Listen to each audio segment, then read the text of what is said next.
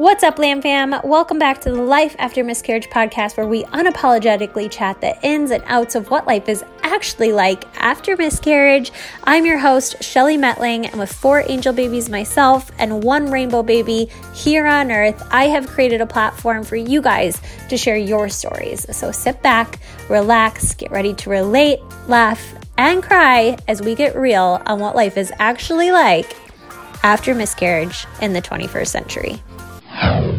Sorry to interrupt today's episode, but it's about time that our men do some of the work here. Am I right or am I right? I mean, come on, they always get to be a part of the fun aspect of TTC, but Belly Men Vitality Multivitamin provides men with the right nutrients optimized for reproductive and sperm health with some amazing bonus benefits of energy, balance, and overall wellness. Belly's proprietary Vitality Blend provides powerful nutrients that can increase sperm count, protect sperm while they grow, improve sperm quality, improve egg penetration, balance acid alkaline in the body to help sperm survive and work properly, boost energy, and improve cellular health. So if your man's already taking a multivitamin, might as well get him on a sperm-enhancing multivitamin. And I don't think that he's going to fight you on that. So grab your Belly Men Vitality Multivitamin using the link in the description of this episode. Now let's get into today's story. Hello, everyone. We have Colleen Lutz on today's episode. I'm so excited to get to know a little bit more about her and her story. Colleen, I'm just going to toss it at you. Start wherever you'd like. Okay. Hi. It's so crazy to be here. I've been listening for a few months and I just felt like I had to get my story out there as well, because I feel like mine is a little bit different than most. So I'll start at the beginning. I met my husband through a mutual friend right after college in 2009. We dated for about 4 years and he proposed. We got married a year later in October 2014. We both grew up as only children. I actually have a sister who's 18 years older than me, but she wasn't in the house when I was growing up, so it was really just me. And we knew we never wanted to have only one child because of that. We decided to enjoy married life for a little while. We spent that first year of marriage traveling and just having fun. And sometime in 2016, we decided, like, hey, we're not getting any younger. Let's see what happens. So I got my IUD removed. And we weren't really tracking, kind of letting it happen. And 4 months in, it hadn't happened yet. So I got a little more serious, started using the ovulation sticks, and we got pregnant right away in October of 2016. And I had a sort of high-risk pregnancy, but nothing crazy. I had gestational diabetes and elevated blood pressure throughout, which eventually did turn into preeclampsia. And I was induced at 37 weeks in June of 2017. And of course it didn't work and they had to do an emergency C-section, and everything went well and she was born and she was perfect and she's 3 now. And because of how relatively easy that was, we assumed the next pregnancy would kind of follow the same path. So around her 2nd birthday, we said, hey, it's time, let's try this again. We'll get pregnant quickly and they'll be like around 3 years apart. It'll be perfect. And of course, it never works quite that way. We found out we were pregnant again after trying for 2 months. And this was July 2019. And I always get positives pretty early. So I took the test like 4 days before my period was due. And I remember it was a Wednesday and it came up faint positive. And my husband never believes them unless he can see the line or the digital says yes. So that night he made me take another test and to show him on the digital that it said, yes, you are pregnant. So we were excited. We couldn't believe how easy it was. And then, Friday came around. I went to the bathroom at night and there was some blood and brown on the toilet paper. And I was like, okay, I know this happens. My period could still be coming, or it could be implantation bleeding because it's still so early. But I couldn't believe, like, oh my God, I'm about to have a chemical. And the next day we were supposed to go to a food truck festival with my cousin and her husband. And we had planned to tell them we were pregnant, but because of the bleeding, we decided to hold off on it.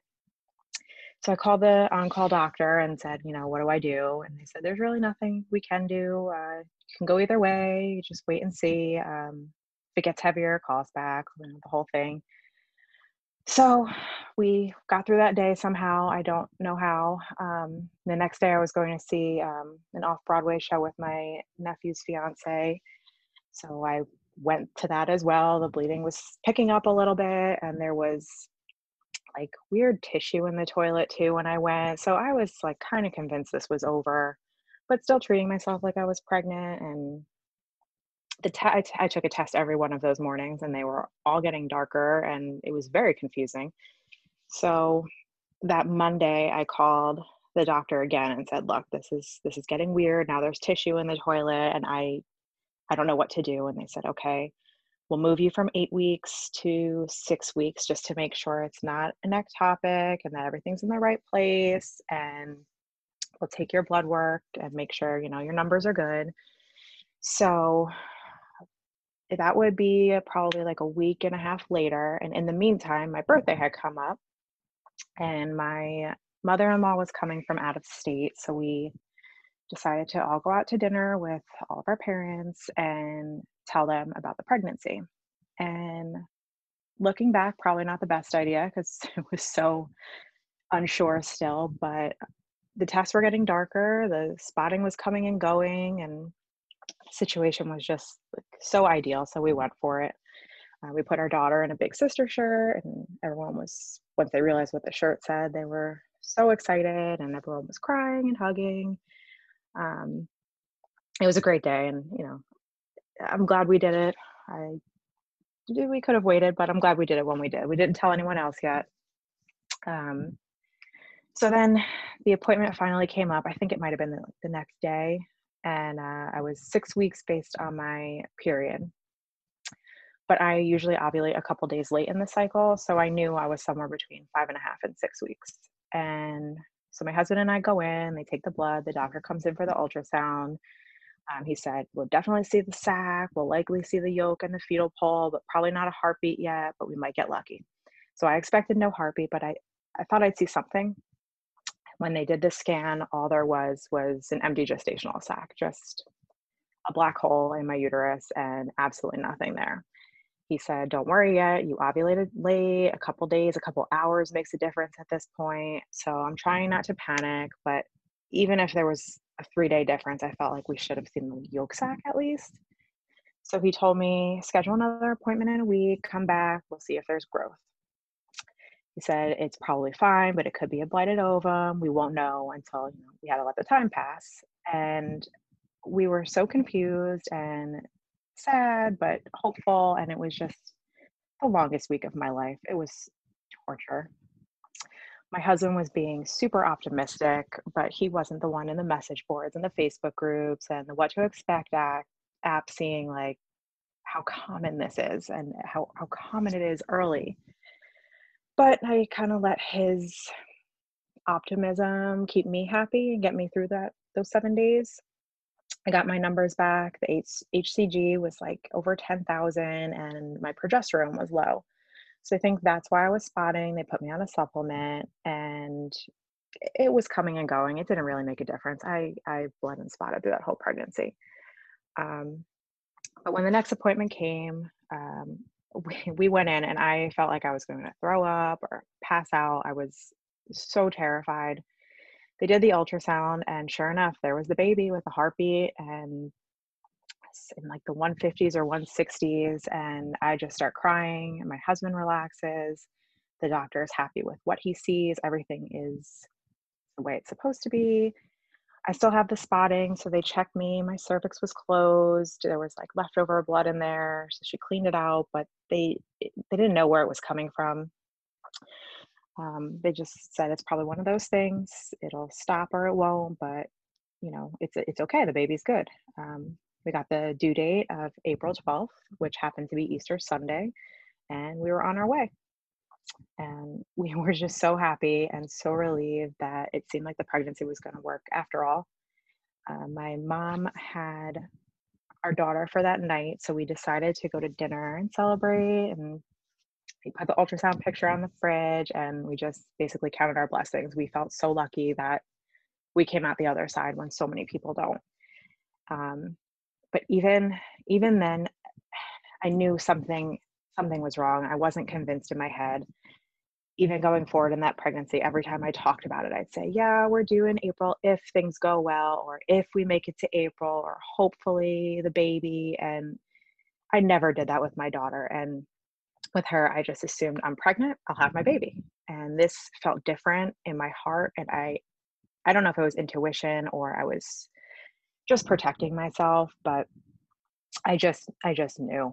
But as the weeks and the days go on, we decided to do the sneak peek blood test for the gender, and we had a gender reveal plan. And the NIPT results weren't going to be ready yet, so we did the sneak peek, and it worked out. We started planning it. I'd be around 12 weeks. We had to do it that weekend because the next 2 or 3 weekends were booked with like New York Comic Con and the Harry Potter convention, and we were just traveling and busy. So we ordered the gender reveal ball. It was one of those balls you smash on the ground and the colored powder comes out. So we gave it to our daughter and we helped her throw it on the ground because at this point she's like just turned 2. And so she smashes it and it's blue. We're having a boy, and my husband almost passed out because he is convinced we are destined to have girls and only girls. He thinks, well, he used to think we're going to have 5 girls, no boys, and he'll just be tortured for the rest of his life. But this was a boy. We were getting our boy. I'm over the moon. He's over the moon. And even though I was beginning to trust this pregnancy because the appointments were going well, I still couldn't shake the feeling that it wasn't right. I can't explain it, but I almost felt like a fraud with the pregnancy. Like it wasn't real and we were just like pretending. And I accounted it to just being like normal first trimester nervous, but we were almost out of it at this point. So I guess that spotting and the bleeding was really confusing me. But while all of this is happening, right before the gender reveal party, my cousin, same one from the food truck festival, who is like my sister, tells me that they're pregnant too. And no one knows yet, but she just like, they're really early and she tells me they're pregnant. I am so excited. Our babies will be 2 months apart. They were due in June. We get to be pregnant together. And because we grew up like sisters, we were, excited that our kids would grow up close like that. And so it turns out my nephew and his fiance were also pregnant, but they were due in February. It was just exciting that we were all going to be doing this together. That towards the end of the reveal party, since it was just family left, my cousin was saying she wanted to tell the family that they were pregnant. They were excited. And I said, yeah, 100%. Tell everyone. This is awesome. Who expects to get hit with like 2 surprises of good news? And so they told everyone, and it was just so happy. And the love and joy that day was just so beautiful and amazing. And even knowing what comes after, I'm so happy to have had that experience and that memory to look back on because it was just so exciting. Sad for me now, but so exciting. And so the next day was my 12-week appointment, and I had the NT scan at the high risk office where they look at the neck to make sure the measurement is good for like Down syndrome. And that scan went well, and they said everything looked perfect. He was measuring exactly on target and the heart rate was still strong, but I did notice that he seemed to be like really still. And I remember my daughter in her ultrasounds was never still. She was always flipping and kicking and crazy. So he wasn't moving at all. But they said he's probably just sleeping. It's fine. This happens. And they jiggled my belly and he started moving a little. So I relaxed a little bit. They said everything looked normal, but because of my history with preeclampsia, they booked me for an early anatomy ultrasound. So I'll go in at 16 weeks and 20 weeks to measure everything. I was excited I'd get to see him, more times, and that things were progressing well. And it seemed good. The next weekend we had New York Comic Con, and then the weekend after that, I was going up to Boston for LeakyCon, which is the Harry Potter convention, with my nephew's fiance. And I had an appointment the day after we got back from Boston. But before every appointment, I would use my Doppler at home just to double check on things and make sure that I could find the heartbeat so I didn't get hit with any surprises at the doctor's office. And right before we left for Boston, I pulled it out just to kind of get me through the weekend, and I couldn't find his heartbeat. And I'm like, okay, you're only like 13, almost 14 weeks. Google says that it's normal not to find it until like 16 weeks. Maybe he's curled up somewhere. Maybe he's behind your hip bone. Who knows? Everything's fine. I tried for 30 minutes and I never was able to find him. But we had a great weekend. My nephew's fiance, my niece, she told me recently that while we were on that trip, I was really worried and was voicing concerns, but I honestly don't remember doing that. All I remember was telling her I couldn't find the heartbeat, but I guess I was more concerned than I'm allowing myself to remember. We got home late Sunday from Boston. I had an appointment after work the next day, and I'd be 14 weeks exactly. I tried the Doppler again that night, and I still couldn't find him. I mentioned it to my husband. We're both worried, but we know it can be normal. He's a little more optimistic than I am at this point still. But we somehow fall asleep. We go to work the next day, and getting through that day was the longest of my life. I knew it in my bones that something was going to be wrong at this appointment. And my heart rate was up the entire day. It was a long day. So when I finally got to the appointment, I had told them I couldn't find the heartbeat at home. And they said, oh, you shouldn't have done that. It's too early. You shouldn't have tried. Now you're stressed for no reason. We'll find it here. No problem. But I had been finding it since like 9 weeks at home.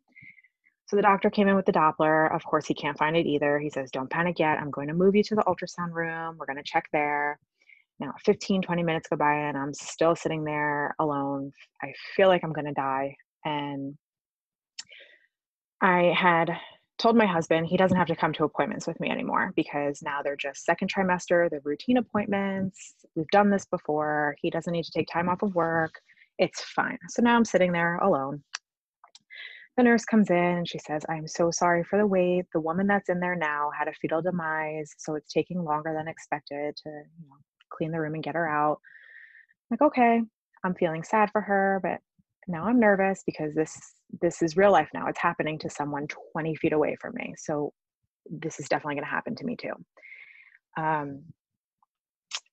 So I'm texting him the entire time while I'm waiting. He keeps telling me, stay calm, he's fine. They finally move me to the ultrasound room and they do the ultrasound. And I see my son on the screen in perfect profile. He was perfect. He had my daughter's nose, and he was just the perfect little boy. Except I see immediately that there's no heartbeat. It looks like someone took my ultrasound picture and projected it onto the monitor.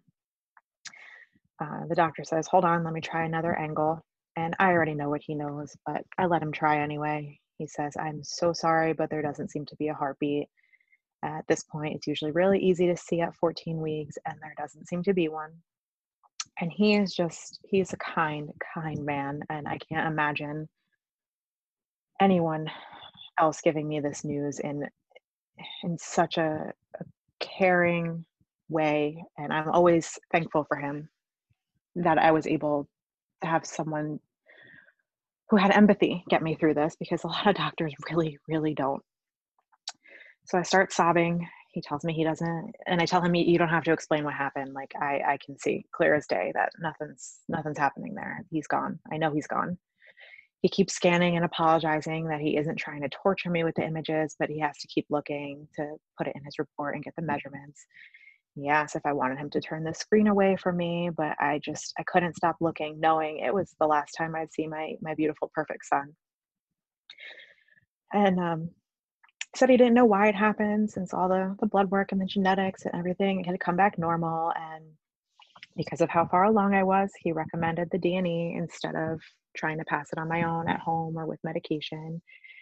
I agreed immediately. This was not something I thought I could do by myself at home, or I didn't think I could get through it at all in any way. So I chose the option that seemed the least horrifying. So he gave me the name of one of his colleagues who's about 40 minutes away from there that will see me to do the procedure. He calls him and asks him to do a favor and see me the first thing in the morning. I thank him. He apologizes again, and I'm on my way. And I'm still alone. So my daughter is at my parents' house. I have to go pick her up. I get in my car, call my husband to fill him in, and just start sobbing. I didn't even get the words out. No hello, just tears. So he knew immediately that it was over, that the news was exactly as I thought it would be, and he was gone. So I got to my parents' house. I rang the doorbell. My mom opens it and just took one look at me and no. And she knows it's not good news. I managed to choke out and tell her what happened while trying to keep myself sort of composed because I see my daughter just 5 feet away watching me. And I don't want her to ever remember me this way. I calm down. I grab her. We head home. Another 40-minute drive home, and it is the longest drive of my life. Sometime during this ride, my doctor called me. It's around 8 p.m. He wanted to check in on me, make sure I'm doing okay. He confirmed that he got in touch with his friend, and he agreed to see me the first thing in the morning, which ironically enough happened to be October 15th, which is Infant Loss and Miscarriage Awareness Day, and the irony and just of course it is. Of course, because I definitely need a double reminder every year for the rest of my life of what we've lost. So the whole day, the next day, I'm sitting in the waiting room just looking at everyone's Facebook posts about their loss, remembering and being reminded of ours as well. I got home. We put our daughter to bed and we just stood in the kitchen and cried. It was so surreal and an out-of-body experience, and it still doesn't feel real. It feels like it happened to someone else, but we somehow managed to fall asleep. We head to the new doctor's office. This place was insane and crowded and just not warm and cozy like my OB is. This he's got an interesting bedside manner. His staff was interesting. I never would have chosen this place as my doctor's office, but I trusted my doctor completely 100%. And he said, this guy's the best. So we did it. We waited for maybe over an hour, possibly 2 hours to get seen. And I guess it's because he was squeezing us in, or maybe it was just that bad there. I don't know. But he eventually did the exam. He scheduled me for the D&E the next day. And I would ask him questions about it, and he would just give me one-word answers or look at me funny. But again, I'm assured that he's amazing, so I go with it. When we got to the hospital, 2 days later, even all the nurses in the labor and delivery unit and the surgical unit were like, no, he's the best. You don't want anyone else doing your surgery. He's tough to work with, but he is the best. So, okay, great. Getting through that day between, I had to go for the pre-op blood work, and just the whole time I'm spotting again. I'm just praying that this process doesn't start on its own, but we make it. And we get to the hospital. We're waiting to be checked in, and we're in the room. My husband's allowed to be with me. This is October. They eventually come to roll me into the holding bay for surgery, and I just sobbed the whole way. And we waited there for probably half an hour. And I wear glasses, and you have to take them off at this point. So now I'm sobbing and I'm terrified, but I can't see anything either. So it was just a weird experience. But this is as far as my husband was allowed to go with me. But thank God, because I knew these were our last moments together, being sort of pregnant, and I was just a mess. I knew when it was over, our son is gone. We're not pregnant anymore. And that beautiful image of our family with our girl and our boy, it was all over. So they wheel me into the OR, and the last thing I remember before they knocked me out, they were telling me, okay, you have to scoot yourself from your bed to the operating table. Make sure you put your butt in this little groove. so that they can drop the half of the table down. And I just lost it. And it just seemed like this can't be real. This still didn't feel real. Like, this can't be happening to me. This is not my life. But the nurse was there and she just held my hand and kept telling me, I'll be okay. I'm so sorry. It'll be okay. They told me, count backwards from 10. And I think I made it to like 9 before I was completely knocked out. They hit you with these like really happy drugs, and I felt them. It was a great 5 seconds before I passed out. I felt good for the first time in days. But then I woke up and I was groggy and they were wheeling me to recovery, and I was so out of it. I was like babbling something about Harry Potter, probably telling them that was where I was before I found out at the convention. I have no idea, but she was laughing at me, and it's ridiculous. But she just continued to comfort me, and I was in the recovery room for about an hour and then wheeled back up to my room where my husband was waiting. The nurse there helped me go to the bathroom, make sure I could keep down food, and then they gave me the discharge instructions. This was a different nurse than the one from the OR room, but she was so amazing and so kind, and she made really all the difference between the situation being bearable and just absolute hell on earth. And she kind of was easing me into the new reality for us. She had never been through it herself, but it didn't matter. She was, again, empathy. The nursing staff just made all the difference. So an hour passed there while they made sure I was stable enough to go home. I passed all the little tests they give you. They told me the surgery went really well. I'll bleed for a little bit, but the recovery should be easy.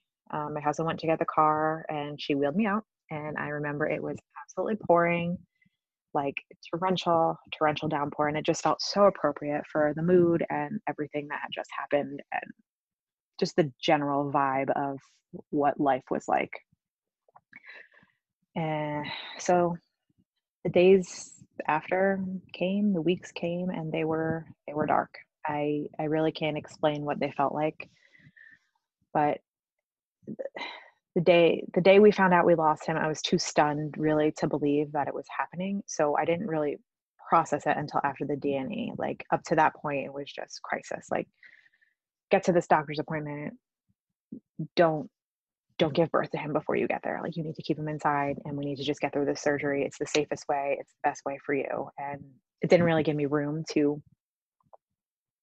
process. So we had found out he had been essentially dead for about a week before we found out that his heartbeat was gone. So I was terrified that it was going to happen at home. I'm so thankful it didn't, and we were able to make it. But yeah, so I just was in bed for a few days. There was little bleeding. There wasn't really pain. I just couldn't get up. My parents kept our daughter for a few days to give us time and give us space, and I just cried so much. It just seems like a black hole, and I never wanted to experience that again. The surgery was on a Wednesday, and this was now, I think, Saturday. My husband was having a couple of friends over to watch like a college football game. And I told him I'd come say hi, but I was not up for people and I was staying out of sight. So I was hiding in our room. He understood and was fine with it, but he felt like he needed to see people to kind of get over everything, which was fine. So I took that time and decided to put all of the baby stuff and the pregnancy stuff into a box. I got my pregnancy test because I kept every single one of them, and there were many.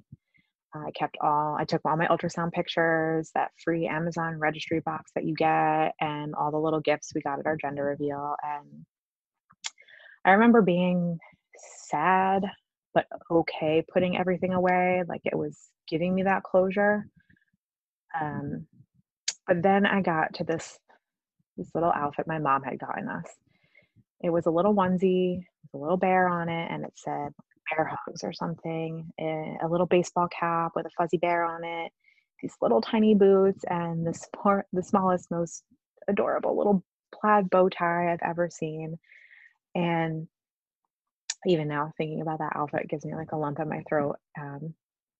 It was just, I don't know, something about it is just heartbreaking that it now lives in a box and not on our baby. But anyway, I got to this outfit and I just started sobbing. I collapsed onto the floor on the side of my bed and just laid there like almost catatonic. And I don't know how long I was there. I didn't want to bother my husband because I knew he needed space and the time with his friends, and I wanted him to feel normal for a little while. But I knew if I stood up, I'd see that outfit on my bed, and I couldn't bear it. So I like reached around, I grabbed my phone off my nightstand, I texted one of my friends like what was going on, just to get it out of me. And she was amazing. She said, "Do you want me to come over right now? I'll drive to you. I'll put it away for you." Um, of course, I said, "No, don't do that. I just needed to talk to someone about it." But it's little things like that that stand out. But eventually, my husband came upstairs to check on me, as he had been doing periodically throughout the night, and he found me on the floor, just laying there still. And I told him what happened, and he boxed up a little outfit for me, and that was that. He had, later on, had told me that he struggled putting it away too, because for him it was the little bow tie, for me it's the shoes, but it broke us. But time goes on, even when you don't want it to. And I just wanted to stay there and remember, like, we had this baby, we had a baby, this was ours. And as time goes on, you're expected to heal and recover and kind of be okay with it. And I wasn't ready to do that, but you know, it is what it is. You can't stop time. So the follow-ups came and everything was well. I was physically fine. They said they couldn't find a reason for the loss. All the tests came back normal. Um, I also get the reports in my patient portal, and I was shopping at Kohl's when I got the notification that it came in, and this was before I had spoken to my doctor. So I assumed that it would just say like chromosomally normal or abnormal, or it would say like clot in the placenta, like very short and clinical and done. So I opened it in the middle of Kohl's. I was that desperate for answers that I didn't really stop to think what that was going to say, and I was not ready. It didn't just state those few facts. It described exactly what they took out and how many pieces and what they saw.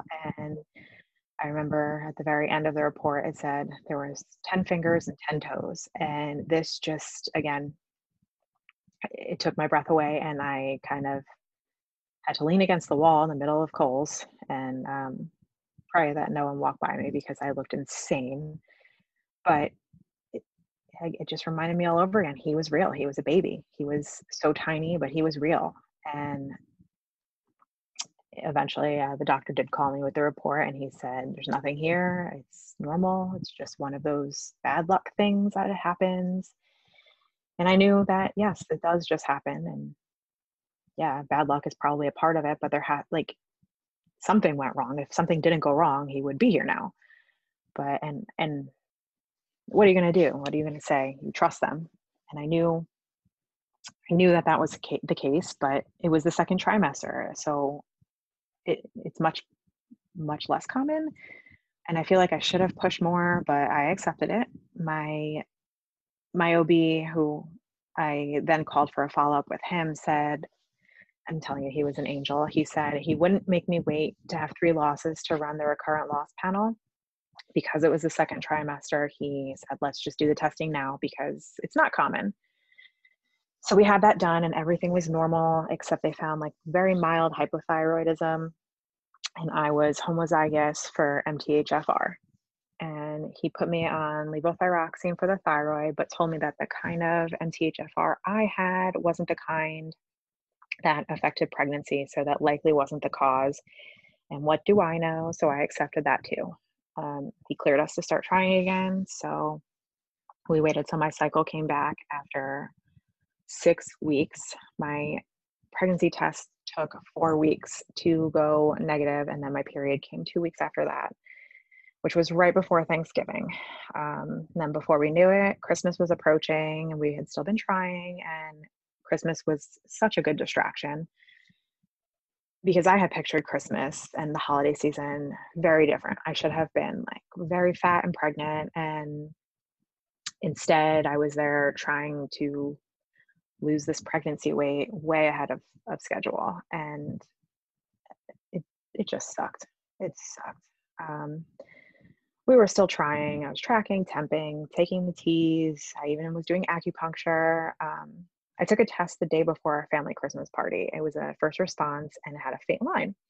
So I sent it to my cousin and she said, yeah, that looks positive. Let's take another one in the morning and it should be darker. So I'm excited. I'm like, this is great. Right before Christmas. This is great. I even showed the test to my husband and he saw it and he never sees the early lines. So I went to buy a digital and it was negative. I'm like, okay, well, the line was very faint. So maybe it was just too early. I waited till the next day, the morning of the Christmas party, took another test and it was negative again. No line at all.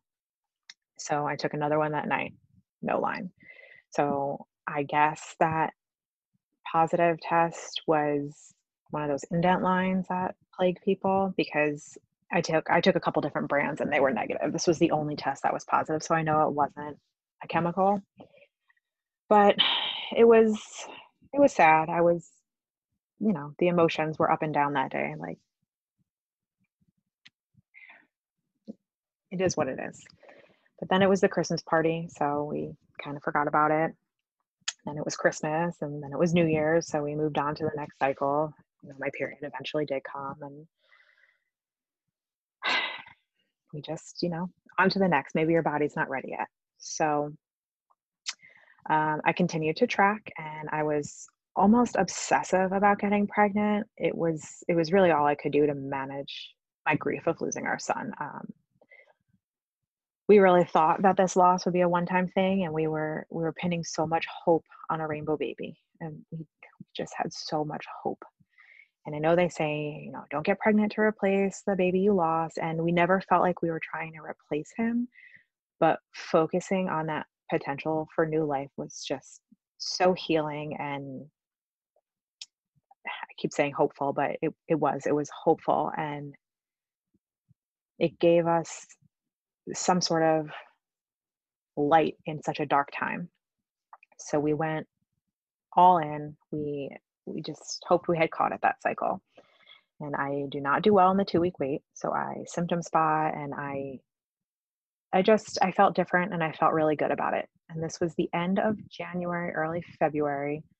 The earliest I could test was February 8th, I believe. And something like that. But the day before I could test, my nephew and his fiance had their baby, and they found out they had a girl. They found out at delivery, and it was so exciting. And it was just one more thing that that was some hope and happiness in this terrible time. It was hard seeing that baby, knowing that ours was gone, but I just had a feeling that we were going to have ours soon. So I took another test, or I took the first test actually the next morning, and it was positive. So faint. I was like 8 DPO, and it was positive. Could not believe it. We were incredibly nervous, but so excited. So I made the first appointment, counting down to that early scan, since my doctor agreed to see me at 5 weeks, just so he could rule out the ectopic and just kind of ease all my anxiety about being pregnant again. I had no bleeding. I had started the progesterone immediately, and it seemed to be going exactly as my pregnancy with my daughter did. So I was convinced that everything was good. I had no doubt we were taking that rainbow baby home, and I had all the symptoms. The test kept getting darker, and it just was going perfectly. The first scan came. I was like 5 weeks and some days, and I told my husband, you have to come to every single appointment. I am never, ever getting that news again by myself. I don't care. I don't care. You have to come. So he said, absolutely, I'll be there. They start the scan, and there is just like barely even a gestational sac. And he says, the doctor tells me, you're 5 weeks. This is what we expect to see. Don't even worry about it. I'm not concerned. You're going to come back in a week, and we're going to see everything. They took my HCG and my progesterone, and my numbers were like over 11,000. And then my progesterone was good at 33, but I was on the supplement. So I expected that. And so yeah, we come back the next week. I'm like 6.5 weeks, and he does the scan again. And sure enough, baby is there. Little heart is beating away. We couldn't hear it, but we saw it flickering. So, we knew, like, yes, this is happening. And it seemed really good. And this was the beginning of March and this scan was actually my husband's birthday. So it was such a wonderful birthday gift for him. He got to see his baby, his healthy baby. So they gave us a due date of October 23rd, and my OB agreed to see me every 2 weeks or as often as I needed to stay calm.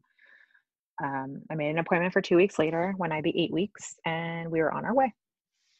And we went to the diner after. It was like dinner time, and the news was on in the diner, and it was all the reports about coronavirus in like Washington State. And I'm just thinking, shit, that better not come to New Jersey, because I can't handle one more stress in this pregnancy. Like, nope, no, this is a living nightmare. We all know what came next, and it came here. And my follow-up appointment was scheduled for St. Patrick's Day, so March 17th. And I got the call the day before that my husband's not allowed to come with me because the cases were rising so rapidly in New Jersey. So I'm just thinking like, oh crap, I have to do this again alone. Crap. Just like, this virus better be in and out quickly. Like, let's go, move on, let's get it together. I laugh thinking about how optimistic I was now that we're in August and still living it. But anyway, I go alone, and I don't know if there was already a growth problem or if the ultrasound machine was truly that terrible or the baby was laying funny, but he could not find her for like 2 minutes, and he was doing the transvaginal and he just couldn't find her. So now I start panicking. I ask him, like, what's happening? Is this really happening again? And he said, no, look, I saw a flicker. I just can't find her. She's really couldn't find the baby because it's so small. Eventually he sighs and he goes, okay, there's the pregnancy. There you go. There's your baby. And it was just this little blob, but we could see I could see the heartbeat. I could hear the heartbeat. I start sobbing. Oh my God. Yes. Okay. We're good. We got past that hurdle. Pregnancy continues. It progresses. I see him every 2 weeks, which was terrifying during COVID. Just walking out the front door was terrifying. And I don't know how bad things have gotten for others where you live, but it was like a sci-fi film in New Jersey during March and April. Like, it was a ghost town. There was, the lines at the testing centers, and it was bizarre. And leaving the house was terrifying for anything. I wasn't seeing my parents. Work was put on hold. My husband was working from home. And it was just so crazy, but I kept thinking, like, it's okay. You're cooking this baby. It will be worth it in the end. We'll tell this kid about the lockdown pregnancy. And in years down the road, we'll like have a laugh about it. A little lockdown baby. But I also have a history of anxiety and panic, and it was starting to get out of hand, like almost in direct relation to what was happening with the virus and the numbers. And I was just terrified of catching it. And all the information in the news kept changing about what it was and how you get it and how bad it could be. So it was just adding to the already growing anxiety I was feeling as I was getting closer to that 12-week mark in the pregnancy.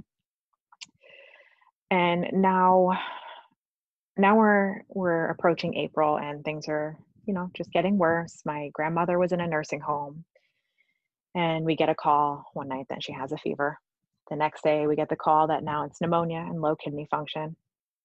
They test her for COVID, but they won't tell us if there's an active outbreak in the home. The nursing homes are all locked down, so we can't go see her. And for some reason, they refuse to let us FaceTime her.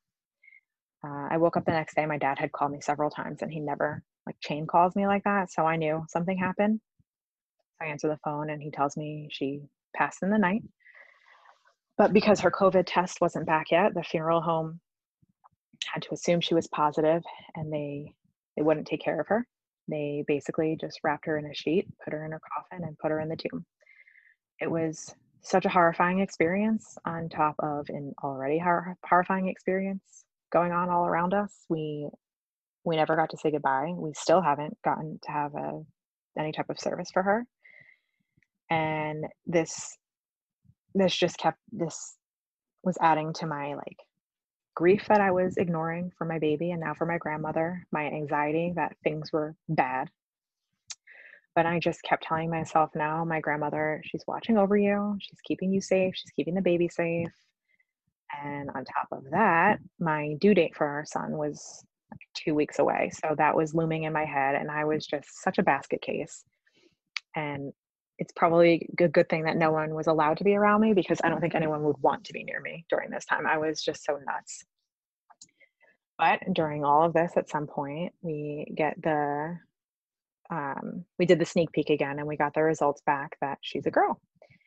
My husband laughs and did the, like, I told you so, we're destined to only have girls. And I was just stunned. I don't know how I feel at this point. I didn't want it to be a boy because I didn't want to replace our son, but I also wanted a boy because my brain hadn't caught up yet, and it was still stuck on the fact that I was pregnant with a boy, and it hadn't caught up to the reality yet. So I was, of course, so happy to have another girl, but I was just a little messed up, still grieving the son we lost.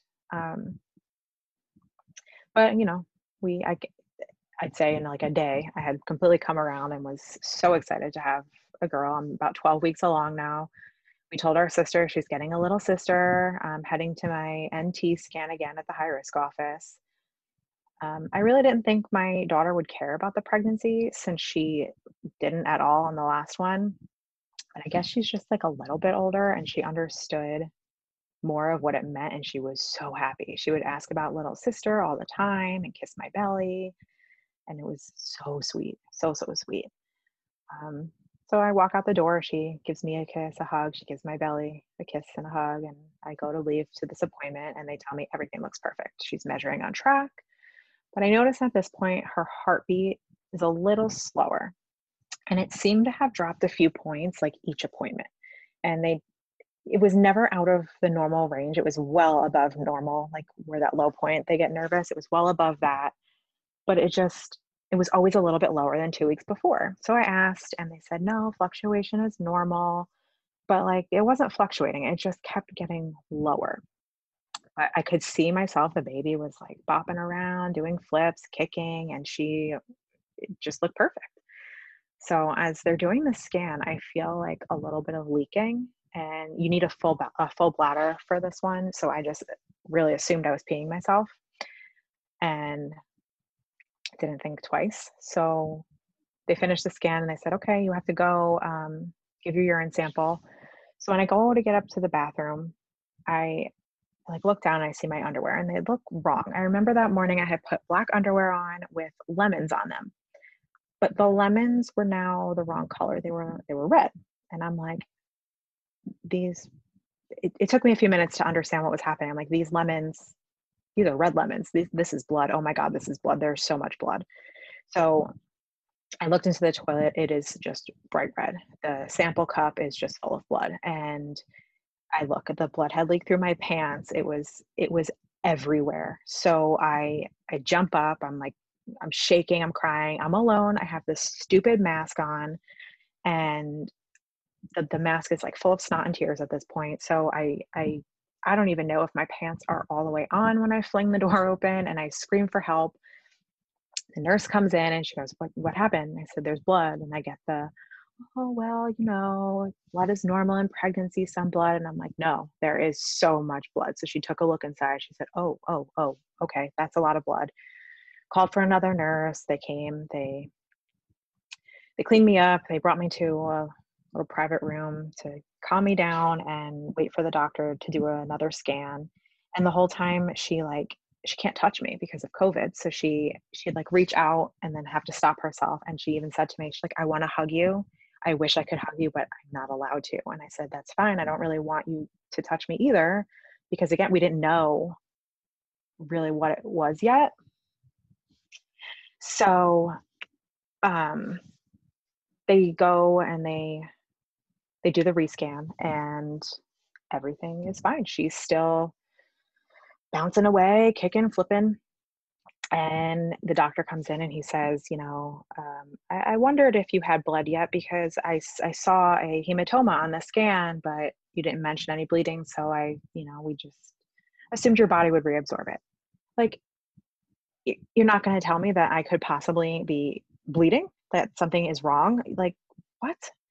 This is the same doctor I had for my son's NT scan, and I just don't like him. He made me feel like a silly woman, hormonal crazy person, and shrugged me off, and I will never see him again, ever, if I'm ever pregnant again. So he looks at the scan, he says, okay, that hematoma is smaller than it was before, so that's what you're bleeding it out. You might bleed for a few more days, whatever. So he sends me home. I have no pain, so I'm not too concerned, but with that much blood, of course, you're worried. So I go home and I'm terrified to go to the bathroom. Every time I have to pee, I'm just terrified. So my husband's like, you have to go. So I go to the bathroom and I just feel something come out of me. And I look in the toilet and there is the biggest clot I've ever seen in my entire life. And I panic again because I'm like, is that the baby? Like, what is that thing? And I felt it. I physically felt it come out. So I called the doctor and they said, that was probably the rest of the clot. Call your OB and follow up there. So I called my OB's office. They're closed. It's the end of the day, so they're closed. I said, all right, come in the morning. We'll do a scan. We'll make sure that it wasn't the baby, and we'll make sure everything's good. So I went and got my Doppler and found the heartbeat, no problem. Everything seemed to be okay. So I went to the doctor the next morning. Baby was still good. Okay, fine. And I'm still, doing this all alone. She clears out the rest of the dry blood that's still in there. She said that the spotting will be normal for a few weeks. Don't worry too much about it. And I spotted brown and pink for about 3 weeks. So this brought me almost exactly to my early anatomy scan at 6 weeks. And my husband still can't come with me. So, I've kind of made my peace with that I'm now doing this alone. They do the measurements. The hematoma is still there, but it is much smaller. And the baby is doing well. Her heart rate is good. Again, a little bit lower. And now she's 1 day behind on measurements. And they said, at this point, 1 day is nothing. I'm still getting bigger. I can see her moving, and I thought nothing of it. And when they were doing the measurements on the umbilical cord, she seemed to pause there for a really long time. She told me it was because the baby was moving and she couldn't get a good reading, but I don't know, looking back now, I wonder. But eventually I saw, the cord light up with the different colors, seeing the blood coming in and out. At this office too, the techs pretty much tell you what's going on when they are doing the scans. So I just, I would ask her, she would tell me, and I believed her. And granted, I've never gotten bad news from this office, so I don't know if things would be different then, but they're usually pretty transparent. So I believed her. She's, she talked to me about the hematoma, and I had that same awful doctor come in and tell me everything was fine and not listen to any of my concerns again. But he assured me everything is perfect. She is perfect. We'll see you again at 20 weeks for the full anatomy scan. So now it's only, a few weeks away. I had stopped seeing my OB every 2 weeks because, I'm well into the second trimester now. I'm confident. I leave completely walking on air. We get great pictures. And again, she looked exactly like her big sister and her brother. So because we're so far along, we tell everyone. We never put it on social media, but we told everyone. Family, friends, we decided to start the nursery since we were coming up on the halfway point. Mother's Day came and goes, came and went. I took it easy, planted some flowers with my daughter, and I'm super active in the Facebook, the due date groups, like the October group. And around 18 weeks, one of the women posted that she went to an elective scan and found out that her baby had no heartbeat. And I remember thinking like, oh my God, how horrible. I remember how horrible it was at 14 weeks. I can't imagine losing my baby at 18 weeks. And then like as the day kept going, I just couldn't shake it. I could not get out of my own head about our pregnancy. And this was the first time I doubted that we would be bringing home a baby in October. I texted one of my friends, and she actually happened to be due like right after me. So I texted her and I said, "Talk me down. Tell me I'm being crazy." She knows my history of anxiety and getting in my own head. So I said, "Talk me down. Tell me I'm being crazy." And she said, "You're being nuts. Everything's fine. You've had nothing to tell you it wouldn't be." So also at this point, my boobs had kind of stopped hurting, but again, I'm halfway, so I I don't really remember with my daughter when they stopped, but I just assumed, my symptoms were lessening. And I also hadn't used my Doppler since before that last early anatomy appointment, which is weird because I was using it like several times a week, but I hadn't used it. And even after this like weird headspace about this girl who lost her baby at 18 weeks, I still didn't bring it out to use it. Since I stopped bleeding, I just wouldn't use it. I told myself, I guess I was so far along, it was time to trust the process. And also, I wasn't feeling much movement, but I had an anterior placenta. So I just assumed like that weird pressure I was feeling was what movement would feel like with that. And there was one night at dinner, we were eating Chick-fil-A, and all of a sudden my stomach just did not feel good. So I went upstairs, went to the bathroom, and I was in there like curled over in pain and agony for like half an hour. And I was having constipation issues the whole pregnancy. So I just assumed that once it worked its way out, we'd be good. And, you know, uh, 30, 40 minutes went by and eventually the pain stopped. So I said, okay, great, cool. Moved on, thought nothing of it. And my next appointment now was, I guess, the following week. And I knew I had to use my Doppler before going into that appointment, like I always did. But for some reason, I was just terrified to pull it out. So I texted my cousin and I said, hype me up, hype me up to use this Doppler. I don't know why, but I'm too scared to do it. So she gets me all pumped. I pull it out. I can't find the heartbeat. I'm now 19 weeks and I can't find the heartbeat. I tried for 30 minutes. There is nothing. All I heard was like whistling wind and nothing. I heard my pulse and nothing else. I had my daughter in the room with me and I had to have my husband take her out because it just sounded exactly like it did with my son when I knew it was over. My husband keeps telling me everything's fine. She's hiding. My cousin works in labor and delivery and she said with the anterior placenta, this happens, just stay calm. Went downstairs, had dinner, put my daughter to sleep, tried again, still nothing. Now I'm hysterical. I'm absolutely hysterical. And my husband tells me now, he tells me, he was still hopeful at this point until he saw how convinced I was that it was over. And I remember laying in bed that night, just looking at him and telling him I wouldn't survive it if it was happening again. I was really convinced that losing this baby would be my undoing, and it was close. I slept maybe 4 minutes that night, which sucked because I knew the next day would be probably round two of the longest day of my life. So I made him drive me to the appointment and wait in the car because I knew I couldn't make that drive alone if it was bad news. There was still 1% of me that had hope. So I walked in, told the nurse the ordeal that I couldn't find the heartbeat. They put me right into the ultrasound room and said, no, we're not going to put you through the torture of the Doppler. This appointment also happened to be my glucose tolerance test. So I had just drank that disgusting sugar drink. As I was still hoping that there would be a point to it. So while I was waiting for the doctor, they took my blood for the glucose test, took my blood pressure. It was 140 over 90 and my pulse was 134. I was so worked up and terrified. And eventually the doctor came in and it was actually the last visit I would have with him because he was leaving the practice that week and moving to upstate New York. And I so didn't want our last visit to be awful, but as soon as he put the ultrasound on my belly, I knew in half a second it was over. It was the strongest sense of deja vu, except this time my daughter did not look perfect like my son did. She looked like a little blob. of nothing laying in the bottom of my stomach. And I couldn't tell what part of her was what.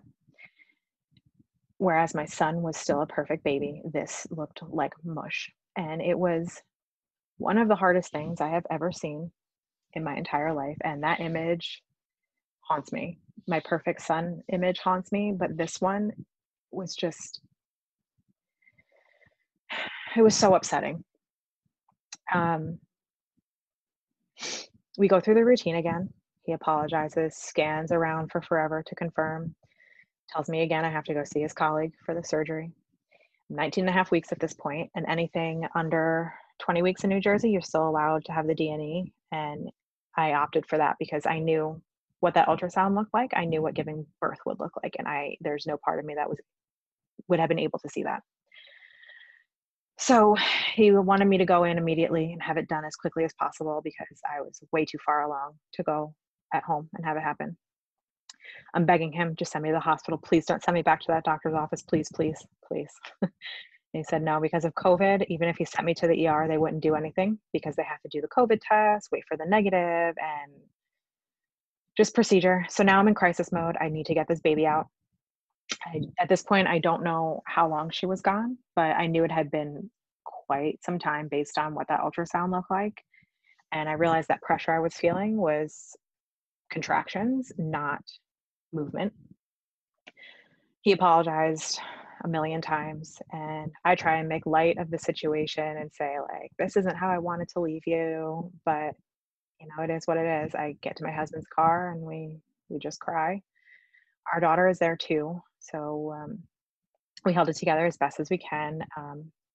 My parents live in the same town as this doctor's office, so I called my mom and just like sob, choke out the words that like we're bringing our daughter over, and she just kind of groans and it's like, no, no, no. We hadn't seen them since before COVID started, so she knew that we were coming over. It was not for a happy visit. She knew something had happened to that baby.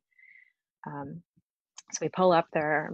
Both my parents are waiting outside for us. We basically like tossed them our daughter, just like kind of chucked her out of the car, said bye, and left. And I still feel really bad about the way we kind of handed her off, but we had to get to this other appointment as quick as possible. So we get there, and I guess since this time I was a repeat customer with no good news, they let me wait in a private room.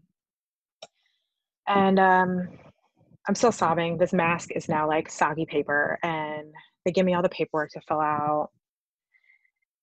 They make me wait they're waiting to hear from the hospital to figure out what to do. So in the meantime, they take me back, they put the dilators in because he's assuming he's going to do the surgery the next day for me because of how far along I was. So he puts those in, and then he sends me to the ultrasound room, and they do a final scan just to confirm. And I asked the woman, when did the growth stop? And she said, probably around 17 and a half weeks. So she was in there for almost 3 weeks.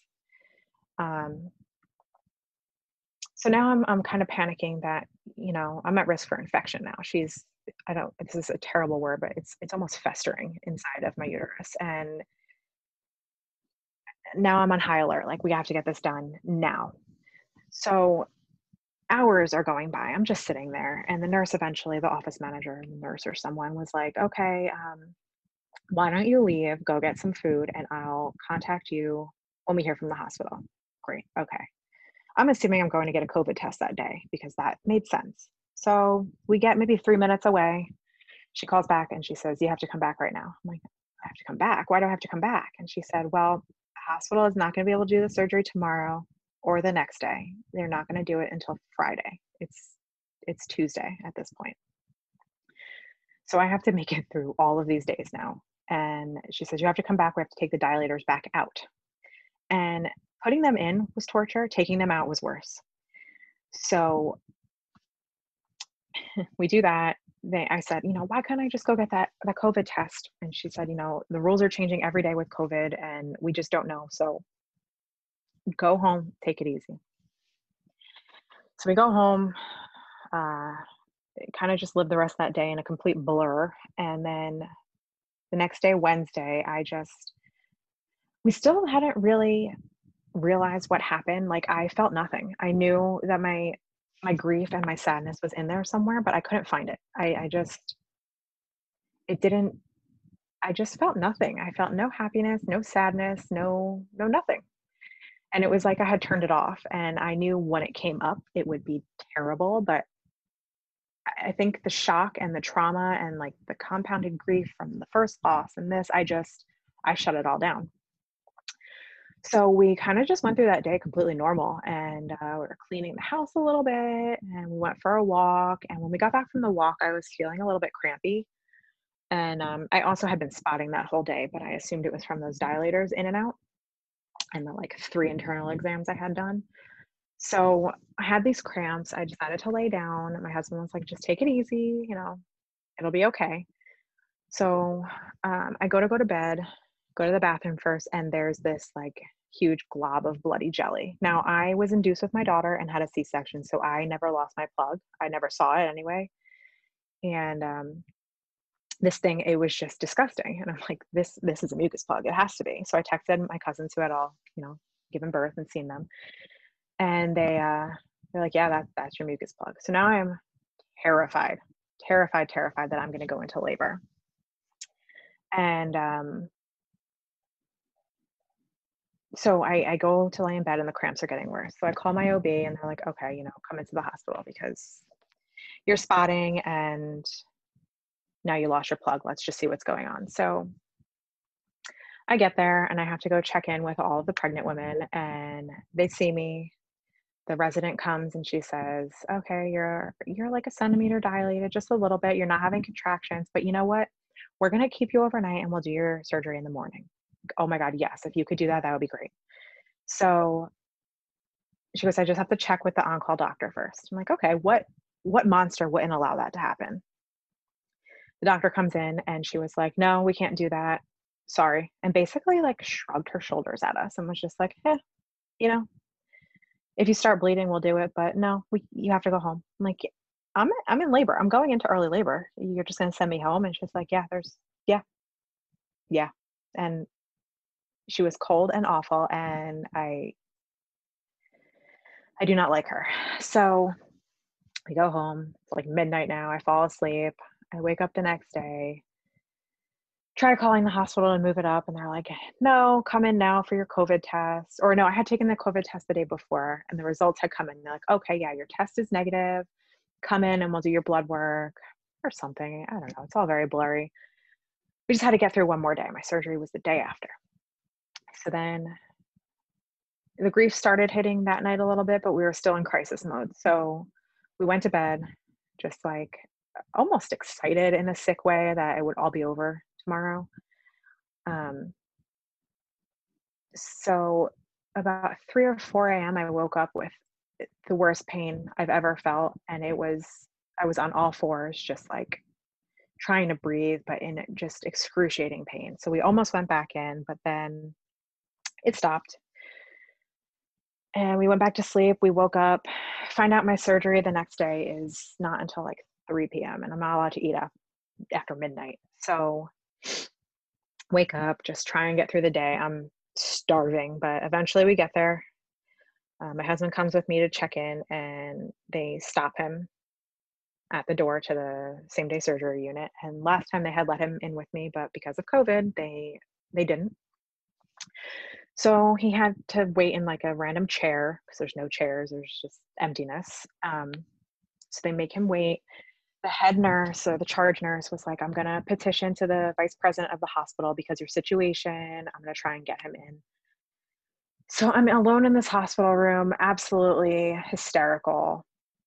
Not only am I doing this again, I'm doing it again alone. And that is even worse than the first time. So maybe like 20 or 30 minutes later, they let my husband come in, and I'm so happy. And thank God they did because my surgery was pushed back like an hour. So I was there a long, long time. They eventually came to wheel me in. I'm again crying the whole way to the operating room. They didn't put me in the holding bay this time. They put me straight into the operating room, which I completely wasn't expecting. And as soon as they started to explain that I had to move myself to the table, and put my butt in that little hole, I just lost it again. I knew this already. I had just done this. I just did this. The anesthesiologist said he would give me some drugs for the nerves, which made me cry harder because flashbacks, just I was right back in it. And the last thing I heard him saying was they were giving me a second dose because I was still a mess, and the nurse telling me that everything would be okay.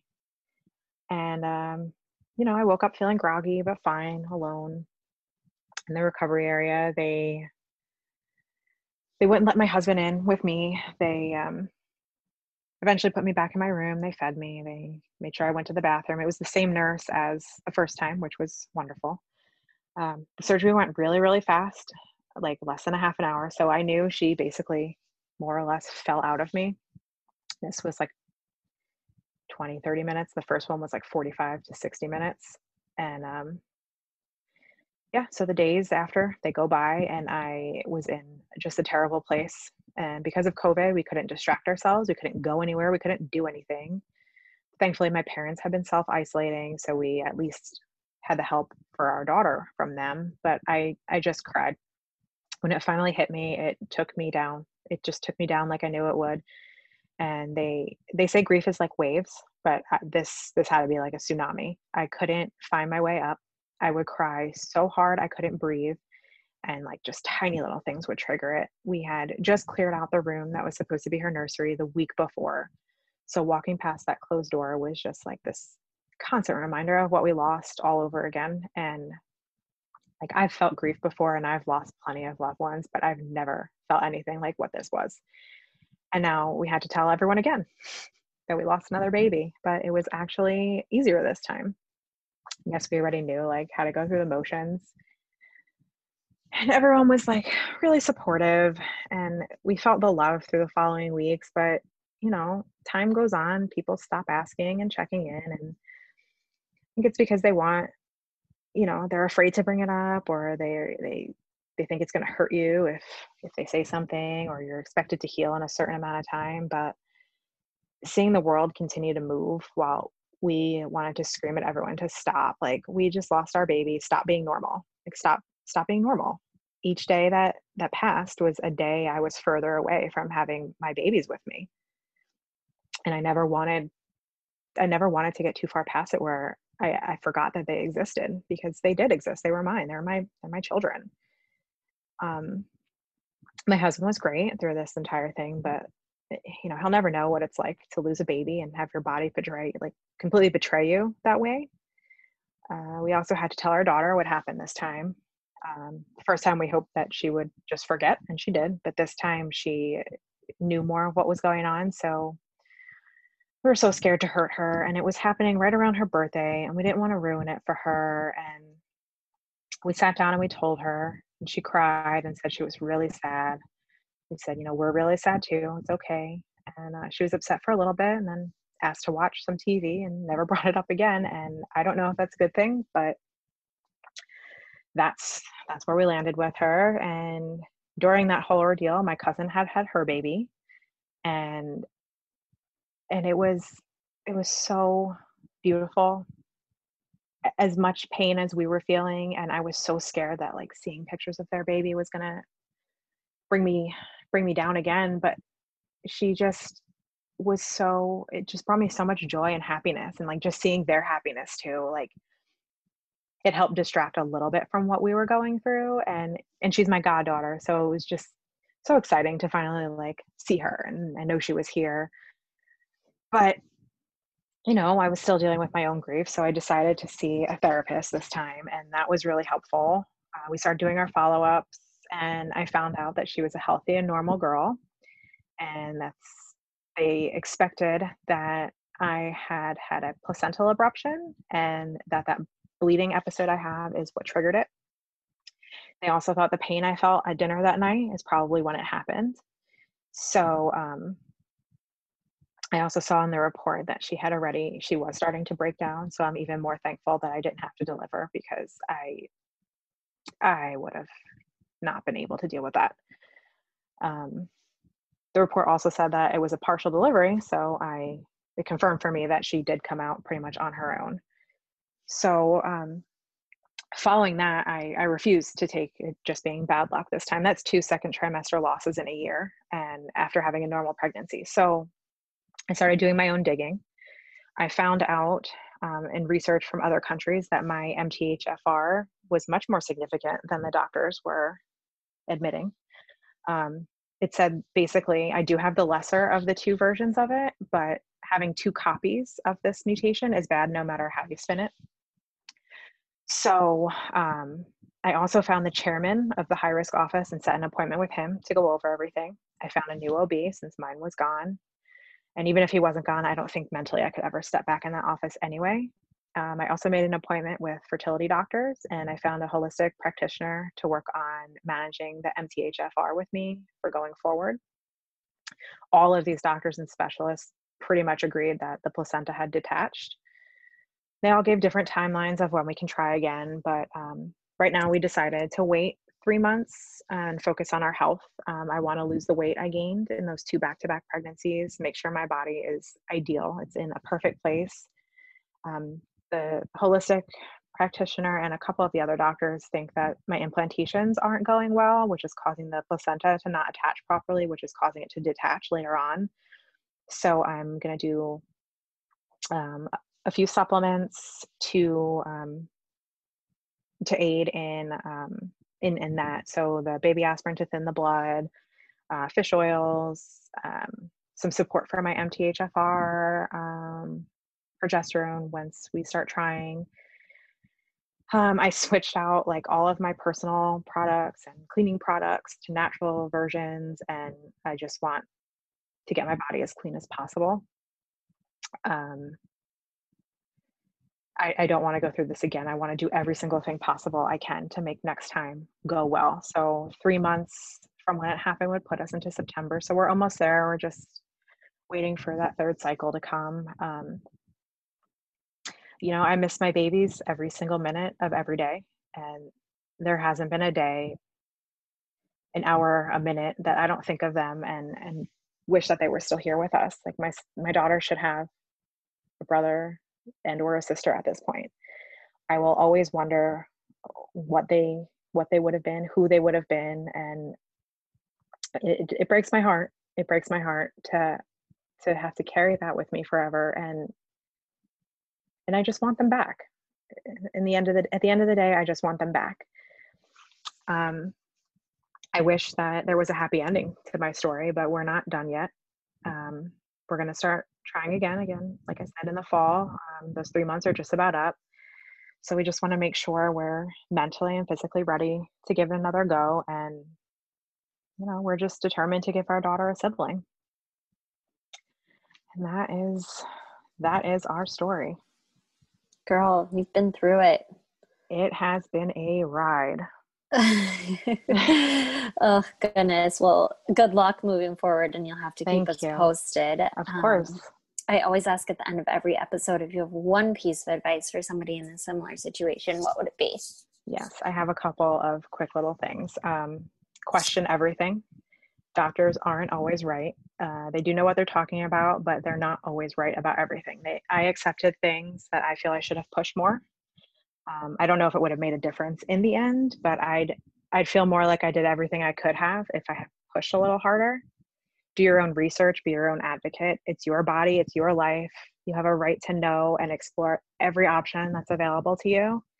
And then find your tribe. I was all over the lost message boards on what to expect and Facebook. And one woman actually pulled me into her Facebook group for struggling moms. And I've met some super strong and supportive, amazing women in there. And also finding this podcast. I found this when I was so vulnerable, and it helped me so much between the stories in the podcast and the online community. And it was just so helpful to heal the second time around. And it helped me feel like I needed to know that I needed to feel what I needed to feel, and don't be ashamed. And there is hope that things can be better, and they will be better. I love all of that. Thank you so much. If somebody wants to reach out to you, where could they do so? On Instagram, my name it's silly, but it's Swouch, SWOUCH. And it's a private profile, but I will answer any messages. Please talk to me. I know there's not many people that go through this later on in a pregnancy. So if you need to talk to someone or have questions, I am an open book. I would love to talk to you about it. Awesome. And I'll link your Instagram in the description of this episode as well, so it's easy for people to find. Yeah, perfect. So I just appreciate you so much. And yeah, like I said, good luck. Thank you. You're getting there. It's almost September. I know. It's like right. exciting When this airs, and terrifying. It will be September. Yeah. So maybe by the time this airs, we'll have some good news for us. Yeah. Well, we'll have to do an update episode at some point. Yes, I will. So yes, perfect. All right. Well, thank you, and we'll chat soon. Okay. Thank you so much for listening. If you enjoyed this episode, make sure you share it with a friend who could find it useful, or share it on your Instagram stories. Tag myself, tag my guest, so that we can personally thank you. This is a lamb cam, you guys. We're not in this alone. We're creating this ripple effect together.